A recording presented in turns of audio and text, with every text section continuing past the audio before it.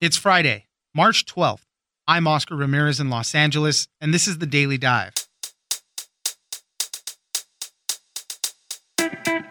For many, this past year of the pandemic has been a lost year. And for our kids and teens, the disruption to school life has had major impacts on both academic life and also took an emotional toll. In Hobbs, New Mexico, the high school there closed and sports were canceled, taking away activities that gave many meaning and provided social interaction. Cooper Davis was one such student who, despite his best efforts, felt lost without his normal routine and outlets, and the stress eventually overcame him. Alec McGillis, reporter at ProPublica, joins us for what the pandemic has cost some teenagers. Next, we've been seeing a decline in those identifying as religious for some time now, and in the absence of religious belief, many have channeled that into political belief. What is America supposed to mean? Or what does it mean to be un-American? Politics have become the new religion, and ideological intensity has risen, driving a divide in the country. Shadi Hamid, contributing writer at The Atlantic, joins us for more. It's news without the noise. Let's dive in. So Coop and I would train remotely, and we would communicate on a regular basis. And then Coop got the opportunity to come out and spend some time with me in Atlanta and stay at my house and train with us. And so he would stay with me and my kids and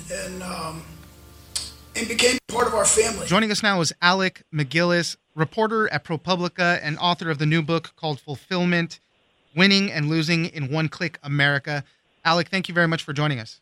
Well, thanks for having me. I wanted to talk about really what the pandemic has cost a lot of our students and kids across the country. You know, it's been the big disruptor of our lives this past year. It's meant so many different things to so many different people. And the conversation a lot of times revolves around kids and school, getting back in there for our younger kids, the developmental stuff, socializing. A lot of that's very important for our older kids and our teenagers. There's a lot of talk about mental health and just being taken out of society, so to speak, being taken out of their normal routines. It really impacts a lot of kids in a lot of different ways. And you wrote a story about Hobbs, New Mexico, and a high school there where really everything was shut down. School was shut down. You had to do the remote learning. Sports and all those activities also shut down. Nearby, just across the border in Texas, pretty much fully open. And it's just kind of this contrast in schools and students on one side being deprived of their normal lives, students on the other side seemingly living normal stuff. So, Alec, tell us a little bit about this, because there's a lot of stuff in this. And as I mentioned, there's a story here about mental health as well. It's something I've been worried about really all year since the pandemic began, the effect that the shutdowns would have on young people.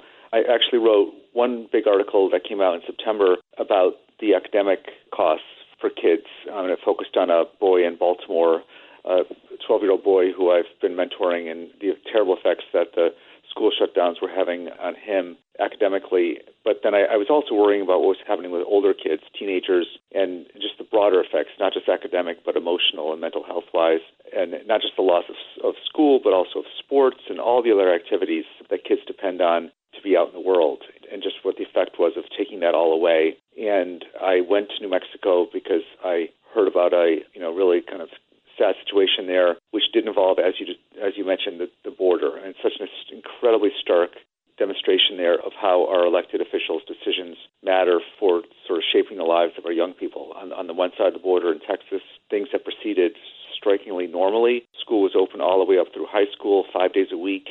They still had football games on Friday nights, and they certainly made some adjustments. You know, they had masks and contact tracing and all that, but they were trying to make it work. And then across the line in New Mexico, the state's led by a Democratic governor who put forward some of the most stringent requirements, limits in the whole country, both on schools and generally. And so you had there in the town of Hobbs, everything shut down, barely any kids going to school at all, just a few younger kids. All the sports shut down, and the young people, they were really, really struggling with it.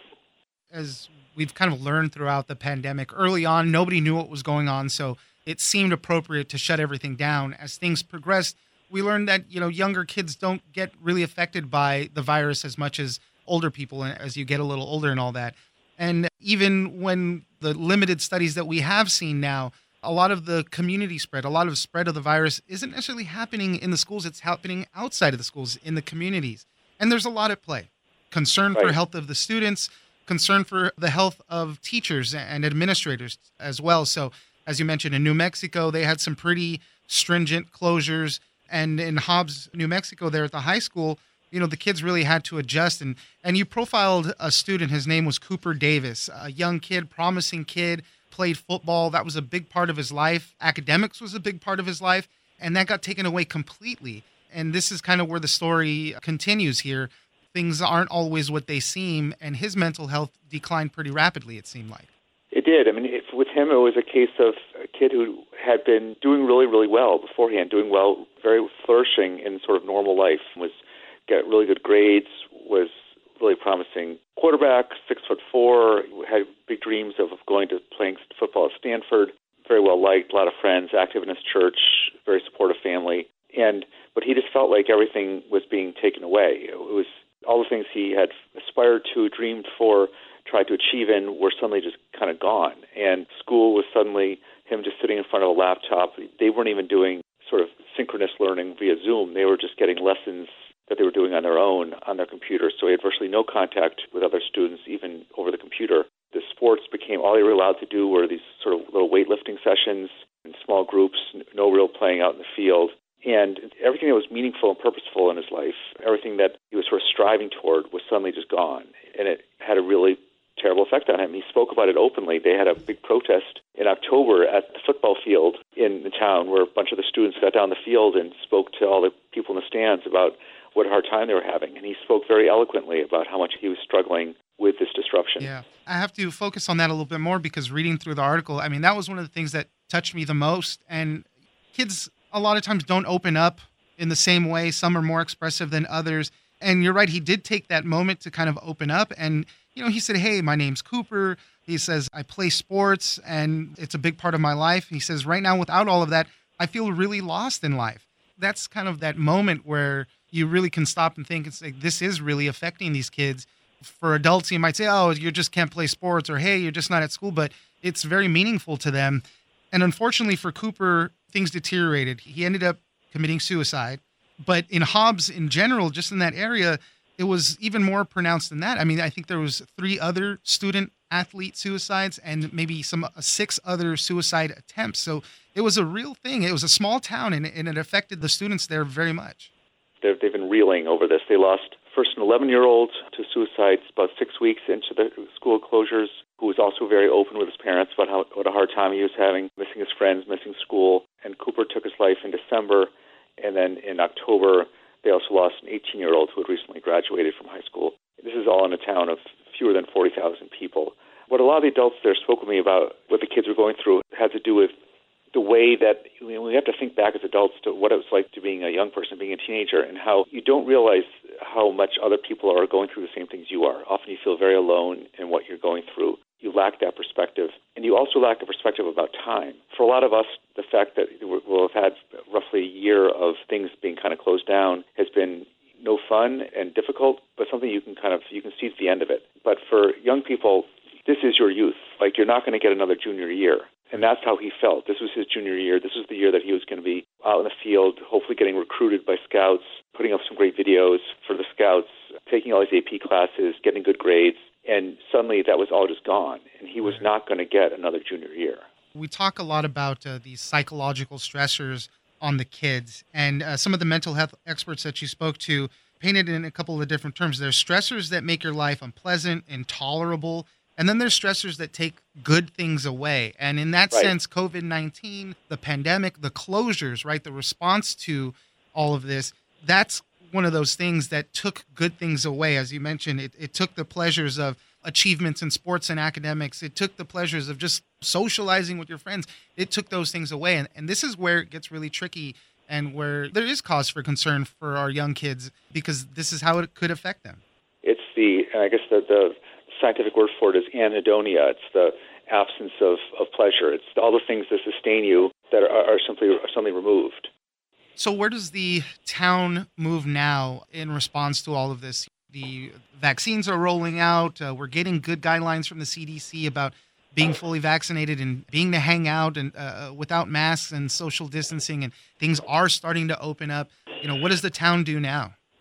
They're now just really trying to figure out what they can do for their young people, realizing that they have a real problem on their hands. One of the most poignant things I saw was a session where a lot of kids were, this is after Cooper's death, they brought a lot of the kids together, sort of early teen kids, for a workout session in a strip mall parking lot, just to get the kids together with each other. They're doing kind of kickboxing exercises with some karate instructors. And it was just this incredibly poignant scene, these like 13, 14-year-old kids spaced out with masks on doing kickboxing in a strip mall parking lot, all just trying to get them together with each other. The state has finally recently loosened the restrictions and let kids back in school for a couple days a week. And then just a couple hours after my article went up, they announced that they were going to have a broader reopening. It's really kind of striking how suddenly New Mexico has reversed course. They've gone from being one of the most shut down states in the country to we're now opening more rapidly than some other states. It certainly gets a sense that they realize just how difficult this had gotten for a lot of their young people. Alec MacGillis, reporter at ProPublica and author of the new book, Fulfillment, Winning and Losing in a One-Click America. Thank you very much for joining us. Well, thank you.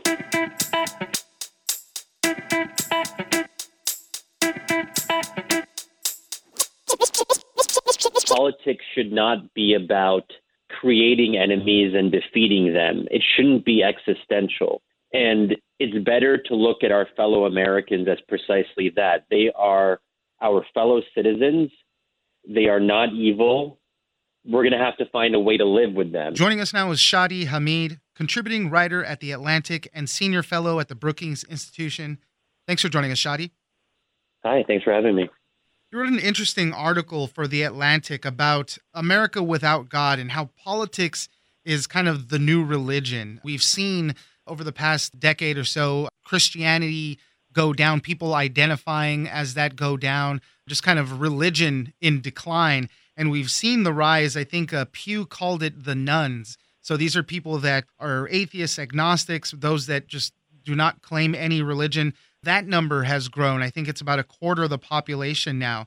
As some of this religious intensity has gone away, ideological intensity has stepped in.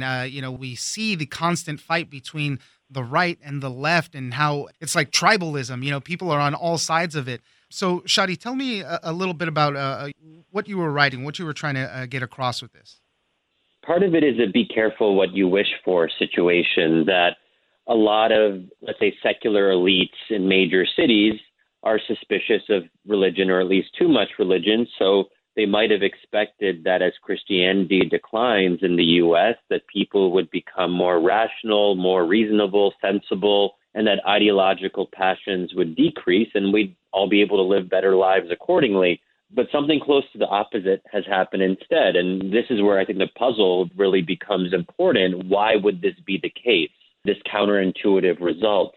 The basic argument I make in the piece is that Christianity doesn't just go away. People still have a desire for meaning, and especially since as Americans, we have always been a nation of believers. I mean, in many ways, we are an ideological country that we're based on founding ideals, a founding creed. And to be American has that substantive content, unlike many other nation states where to be German, let's say, is more an accident of birth. Germany is the land of the Germans. There is no particular ideology that makes you German or not German. So because we're a nation of believers, and we have been really since our founding, that belief doesn't go away. It just gets transferred to other things. So it might have once been, decades ago, more focused on Christianity and religion more broadly, but now it's being channeled into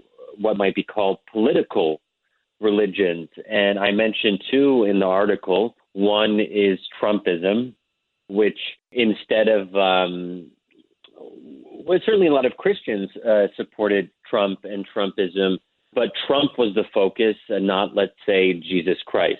If we look on the left, we have the rise of wokeism. People can call it different things, but an emphasis which is well-intentioned and good. I think most people would agree that racial justice is important, but you have a version of it that has gotten so fervent and so uncompromising that it does take on the characteristics of a religion. But the problem is, with wokeness, there's religion without the possibility of forgiveness or mercy. And that's one of the good things that religion and Christianity offer. There is possibility for redemption, if not in this life, then in the next life. When you don't have religion, then you become very focused on this world because it's really all that you have and it's all that you're focusing on. And that's where I think things become a little bbit dangerous. And you made mention in the article, too, about, more on kind of American identity even. What is America supposed to mean? And you made mention in the article, it's rare to hear people, you mentioned Germans, saying somebody is un-German or, un-Swedish or something, un-British. Yeah. But you do hear a lot of times people calling other people un-American. And that's kind of where these dividing lines can happen. You're so held up on your beliefs about something, you're calling other people out because they're not up to snuff, let's say. So this is both our blessing and our curse as Americans. It's a blessing because we all share a commitment to what we might call the American idea. But the problem increasingly is that we don't agree on what that American idea means. And you might think of it as akin to a schism in a church or in a particular religion. And you might say, well, if Christians disagree with each other, at least they share Christianity. But sometimes the divides that are most difficult to resolve are the ones within the family. And we all know about dinner table conversations where these are people you love, but in the end, it's hard to reconcile. And that is, I think, increasingly the direction that we're going in. We believe in America, most of us, but we can't agree on what the founding creed is and what it stands for any longer. The discussion to get there would be so difficult, I think, especially how we have become pretty divided in our politics. And it just seems that these ideologies on both sides kind of filled that vacuum, as you say, as religion and people identifying as religious kind of wanes. So where do we meet in the middle? How do we get back there? Part of the solution, it's certainly not easy to do, but in theory, you would have Americans de-emphasizing the importance of politics. Politics is something that we should all care about because we're citizens and we want to make our country better. But politics should not be about creating enemies and defeating them. It shouldn't be existential. And it's better to look at our fellow Americans as precisely that. They are our fellow citizens. They are not evil. We're going to have to find a way to live with them.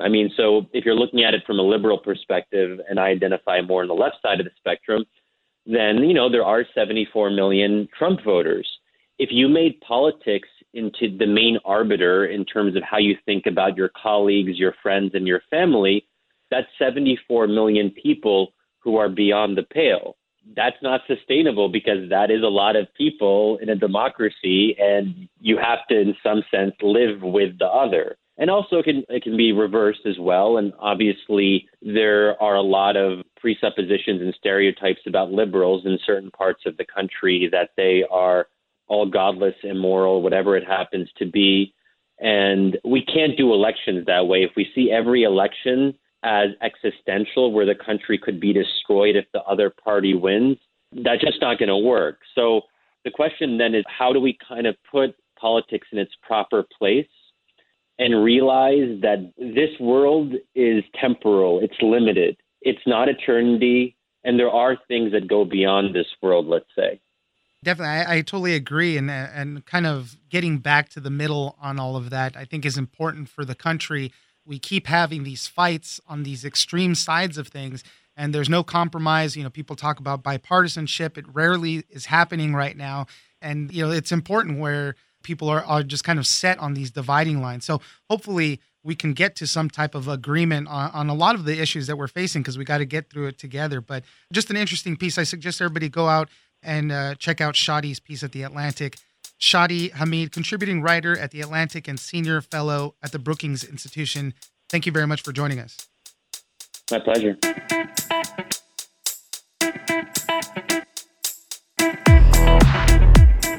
That's it for this week. Join us on social media at Daily Dive Pod on both Twitter and Instagram. Leave us a comment, give us a rating, and tell us the stories that you're interested in. Follow us on iHeartRadio or subscribe wherever you get your podcast. This episode of The Daily Dive is produced by Victor Wright and engineered by Tony Sorrentino. I'm Oscar Ramirez, and this was your Daily Dive.